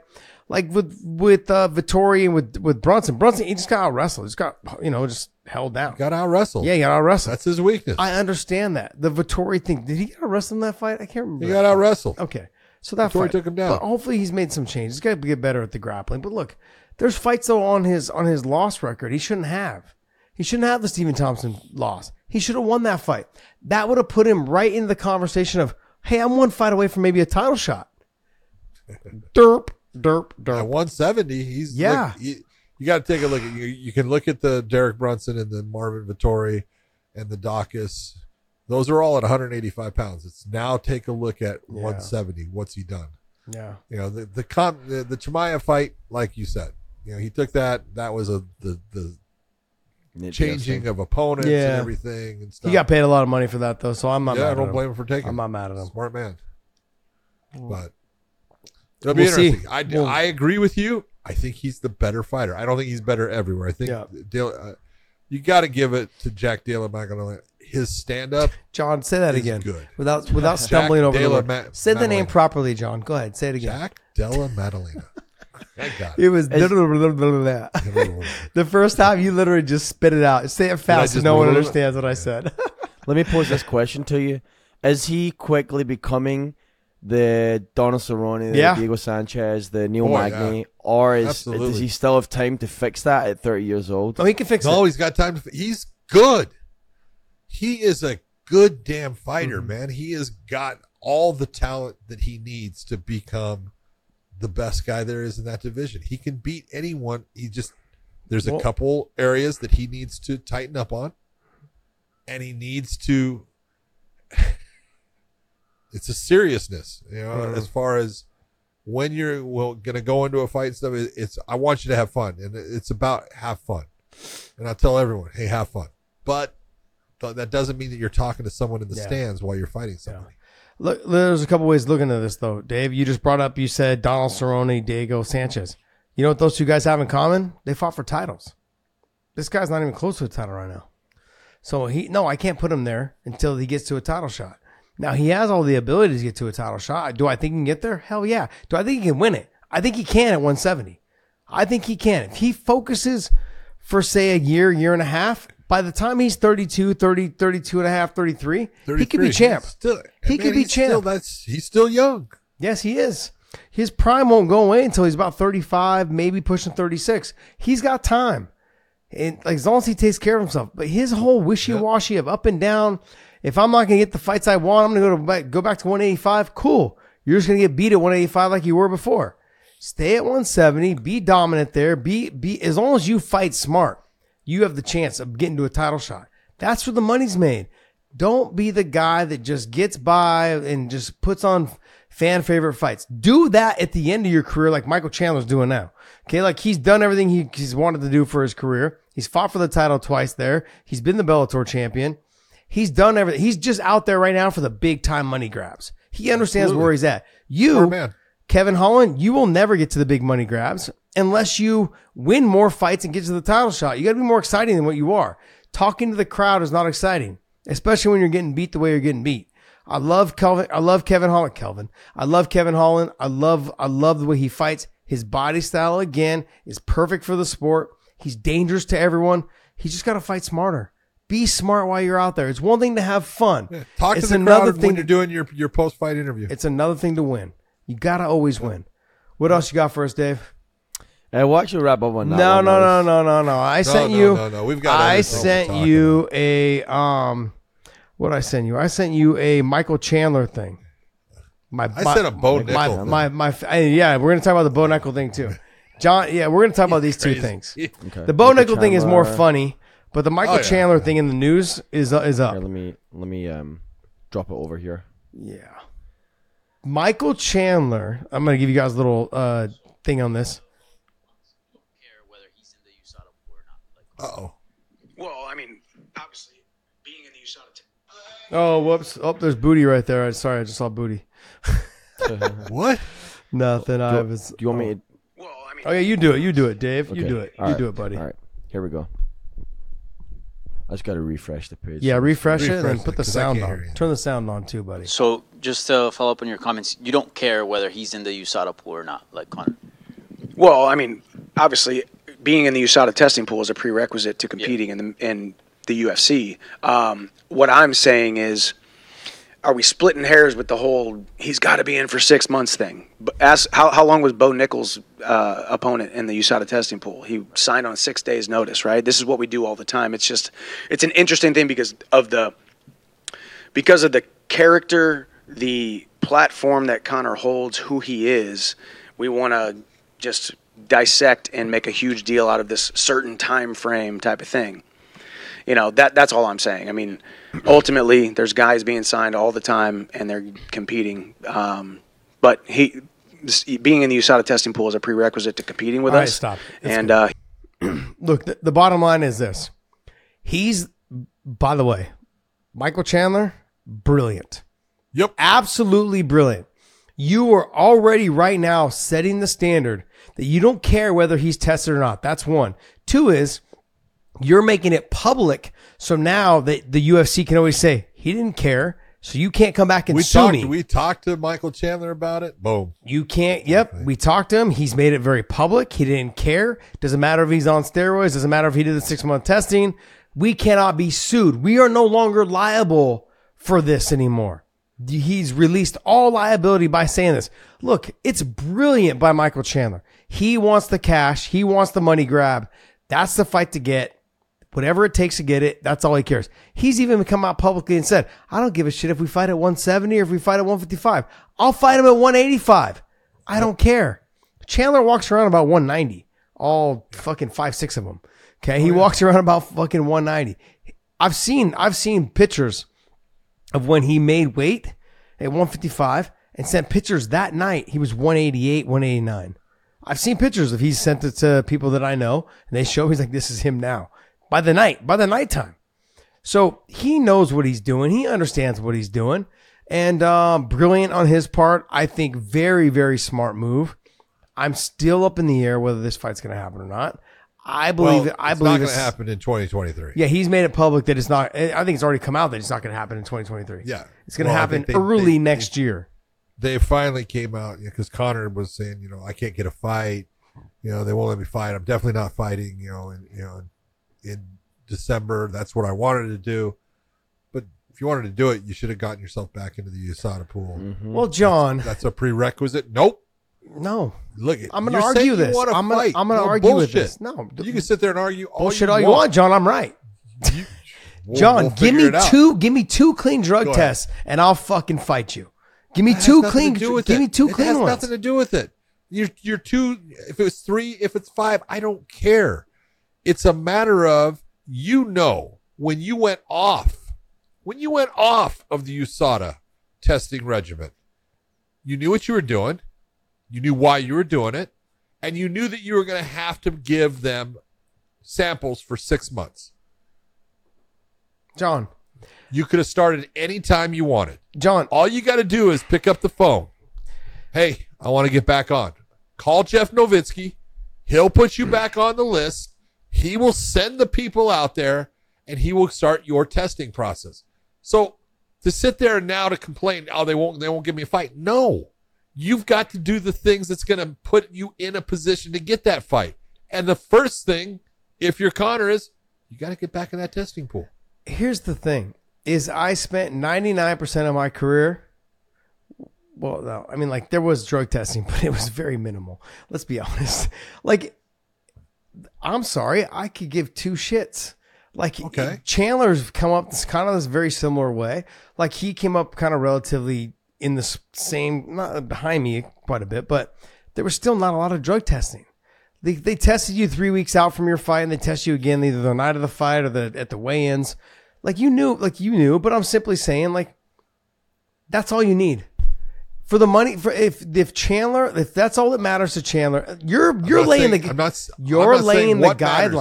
You're laying the guidelines that the UFC has set. Chandler. But the thing is, you're laying the guidelines that the UFC has set. Guess what? The UFC can move the goalposts anytime they fucking want. They're the boss. They pay USADA. They make the rules. Let's not forget that. They can move that goal line. You're wrong about that. They can move the goal line anytime they want. And they decided I'm not moving the goddamn goal line. Oh, they're going to move it. He's not fighting. Oh, they're going to move it. Not fighting right now. He's not fighting right now, but he's going to fight before 6 months. I can tell you that. I think he's going to fight before 6 months because he's got to get 2 clean tests. But as long as he gets said. I just said that. But hold on. If he wanted to get that fight, if it was important to get back into the cage and start fighting, he would have already have put himself into that testing pool. I think that he's the one in control. He is. But I also think that he's at a stage in his career where he really believes he moves the goalposts for wherever the fuck the UFC. He makes the UFC walk his line. I'm sorry, man, but you're coming off a lot of losses in a row. You're not moving the goalposts as much as you used to, buddy. And it's slipping away. And this is one of those fights. I think Michael Chandler could fucking starch him. Now, I think that Conor definitely, like, if you see any shades of old Conor, he could starch Chandler. He can starch Chandler. That's the problem, though. But I'm simply saying, with Chandler's been active. He's fought the best of the best. Like, he's continued to be active. He's always training. The guy's a fucking freak when it comes to his training. He loves to train. He's addicted to it. He's like a fucking heroin addict when it comes to actually training, and so he loves it. Conor, on the other hand, not so much. He'll train now and then. Yeah, he'll train now and then, but you're not going to beat guys like Michael Chandler training now and then. When you're training on top of the yacht, how much intensity really is there? Oh, so much intensity. So much intensity. I mean, that's okay. like me working out. Are you saying this fight's obviously not taking place until New Year's in 2024? But when are you thinking? I'm thinking it's going to be like January. I think it'll be the first fight in January. I think they'll break off the New Year. They'll try to get it to be their kickoff fight, their big show in January for the New Year. They'll try to make it that. The bottom line is they're going to bend the knee a little bit to. They're gonna. I think it's gonna be like probably 4 to 5 months. They're gonna go ahead and allow them to fight. They just want to show a little bit of, hey, we've got the clean test. Otherwise, we're making a mockery of our own system. And they already got sued for it once. Yeah, but then when you have Michael Chandler agreeing, it doesn't really matter anymore. You have fighters coming in all the time, last minute replacements that are new fighters to the UFC. That there is that it's given up. They're tested. And as long as their test comes back clean, they're in the fight. Yeah. And they don't have the 6 months, but it's because they have not been part of the program. He's been part of the program. It's a different element. It's not the same. He's going to have to be in it for a while. Yeah, I get it. All right, next one. We're going to end this show on a funny note. Is it the podcast one? Yeah. It's the one. Yeah, with okay. Fucking Bo Nickel. And you're saying that his wrestling is pretty mid. First off, trash. I don't even say he's a 3-time Swedish national champion. That's sick. 12 wins in 3 years, 0 losses. That's incredible. 12-0 in 3 years. We're gonna fight at some point, and people will realize that there's levels, and it's just so funny. You go into a world of MMA where there's no other sport where people know less and think they know more. Hamzat Chimaev. He's right about that. Okay. Forget that. Yeah, forget that. There's another one. There was another. Where's the other one that I sent you? It's on there. Bo Nichols. Yeah, that one right there. Had an interview. That one right there. That one right there. How much of the 4 minutes you want to play? Oh no. It's probably pretty early. I think it's the whole thing about him. Yeah, saying him and Anthony Gassar could beat up a fucking chimpanzee. This is the fucking most ridiculous thing I've ever heard in my life. I'll wreck. Agreed. I'll put him in a guillotine, dude. Now, credit where credit's due. Turn this up, please. Bo could hold on while his wiener was getting ripped off and choke the chimp out. That's the and truth. Not stop, because most people would go, It's fucking great. Oh god. Bo Nichols said that he and another person, Anthony together, Gassar, who's a fucking stud wrestler from Penn State, fantastic, yeah. Said that he and Anthony could beat a chimpanzee. And I'm just telling him, Bo, don't try. Because not only will you not beat that chimpanzee, he will eat your fingers off of your hand. He will rip your nuts and your dick off of your body and feed it to you. Mm-hmm. Okay? Chimpanzees, first off, they're not these nice little... people get in touch with the babies. Okay? A true male chimpanzee is a ungodly strong animal that doesn't have rules. Okay? It's not going to just wrestle you. It's going to eat you. Okay? Its hands are unbelievably strong. It can hold on to you. The tendon strength is completely different, and he will rip parts of your body off. That is just what they do. John, That's you and what I they were do to talking each other. We were talking about this earlier. We said the first thing we they're were going talking to about do this last night while Dave was sleeping. Yeah, while Dave was sleeping. The first thing they're going to do is grab your dick and your balls and rip them off. Oh, yeah. And then after they're done with that, when you're in panic mode, they're going to fucking start biting Panic mode? Yeah, panic mode. You're going to be pretty much dead at the time because your balls and shit will be hanging there. You'll be in shock. But they're going to fucking bite your fingers off because they know that's the next stage that's the next weapon that you have to use. They definitely bite fingers. Yes. And then after that, they're going to eat your face. I mean, they've had people that raise chimpanzees. Jesus. That a chimp has gone rogue and absolutely just destroys the person. Jeez. You know, I mean, it's like, you know, a silverback gorilla. They at least give a silverback gorilla the respect that, it's really strong. A chimp is freaking really strong. The tendon strength of what it can do, there is no technique that you have that's going to beat it. No. None. He's like, get into guillotine. Yeah. Get into guillotine. And he'll use his other hand to grab your balls. This is not like, you better be wearing a steel cup. He will grab your nuts, stick his finger in your ass, and rip your fucking balls and taint off. Oh, jeez. I love it. Can you imagine? Hey, John, do you remember when you were on the police force, you walked into a house and the guy was this deep in someone's ass? Oh, dude. Like, that's exactly what would happen. That's what would happen to Bo. Anthony Cassar and Bo Nickel are fucking stud wrestlers. They are. Just you guys, I'm sorry, guys. You guys don't have a chance. You guys don't have a chance. That is a bad idea. Get rid of it. Yeah. A chimp will annihilate. Do you remember the Lorena Bobbitt story where she cut her husband's dick off and then threw it into the forest? She tossed John Wayne Bobbitt. Yeah. He went on to do porn, I guess, apparently. Dude, he was at the UFC. I met him. Jeez. So this guy, these chimps, what they do is they'll rip your dick off and just beat you at the bloody end. Oh, and just fucking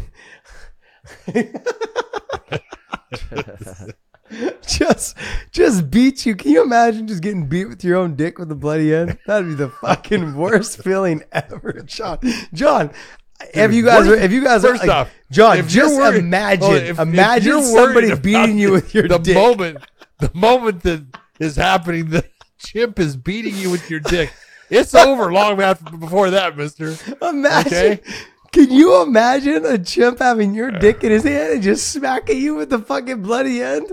Just blood squirted everywhere and you're just going. There's a reason why man has guns. Okay? Chimpanzees are one of those reasons. Would you be more concerned about your dick being ripped off or the blood all over your face? Which one would bother you more? I think it would be the first part that would bother me the most. I'm sorry, man. I can't stop laughing. This is horrible. Oh, geez. It was like, and I don't know who came up with the question for him, or was it that he came up with? I think he really definitely have not been to. He doesn't believe it. I don't think he believes places that have chimpanzees. This is total clickbait. They are unbelievable. Oh, dude, that's funny as hell. All right, guys. Well, hey, that's going to wrap up our show. Go to WayneInMerch.com. Pick up some of our merch available over there. WayneInMerch.com. We had to end it on a funny note, and that was a fucking funny note. That was pretty damn funny. All right, guys. I want to thank you guys so much for tuning in. Sorry we're a little late, but podcast Dave fell asleep last night during round 3 of the Whaley Zang fight. So we were up until 2 a.m. waiting. He was still asleep. Phone call after phone call. But hey, you can never be late if you never show up. That's the way. That's Dave's motto. And look, I'm actually kind of in all support of it. Like, I think about the motto, right? Like, hey, if you don't, you can never test positive for COVID if you never got tested, correct? Like, that's kind of a good motto to have. True. Very, very similar to what, podcast Dave was doing last night. And I never did test positive. Never did. All right, guys. Well, hey, Big John, take us away, buddy. Hey, for everyone out there, I hope you enjoyed the fights like we did. Remember, on Wednesday, there will be a PFL coming up for their last part of the playoffs. Yeah, on Wednesday, you have to watch fights. So everyone out there, enjoy the beginning of your week. I hope it's a good one, and we will see you.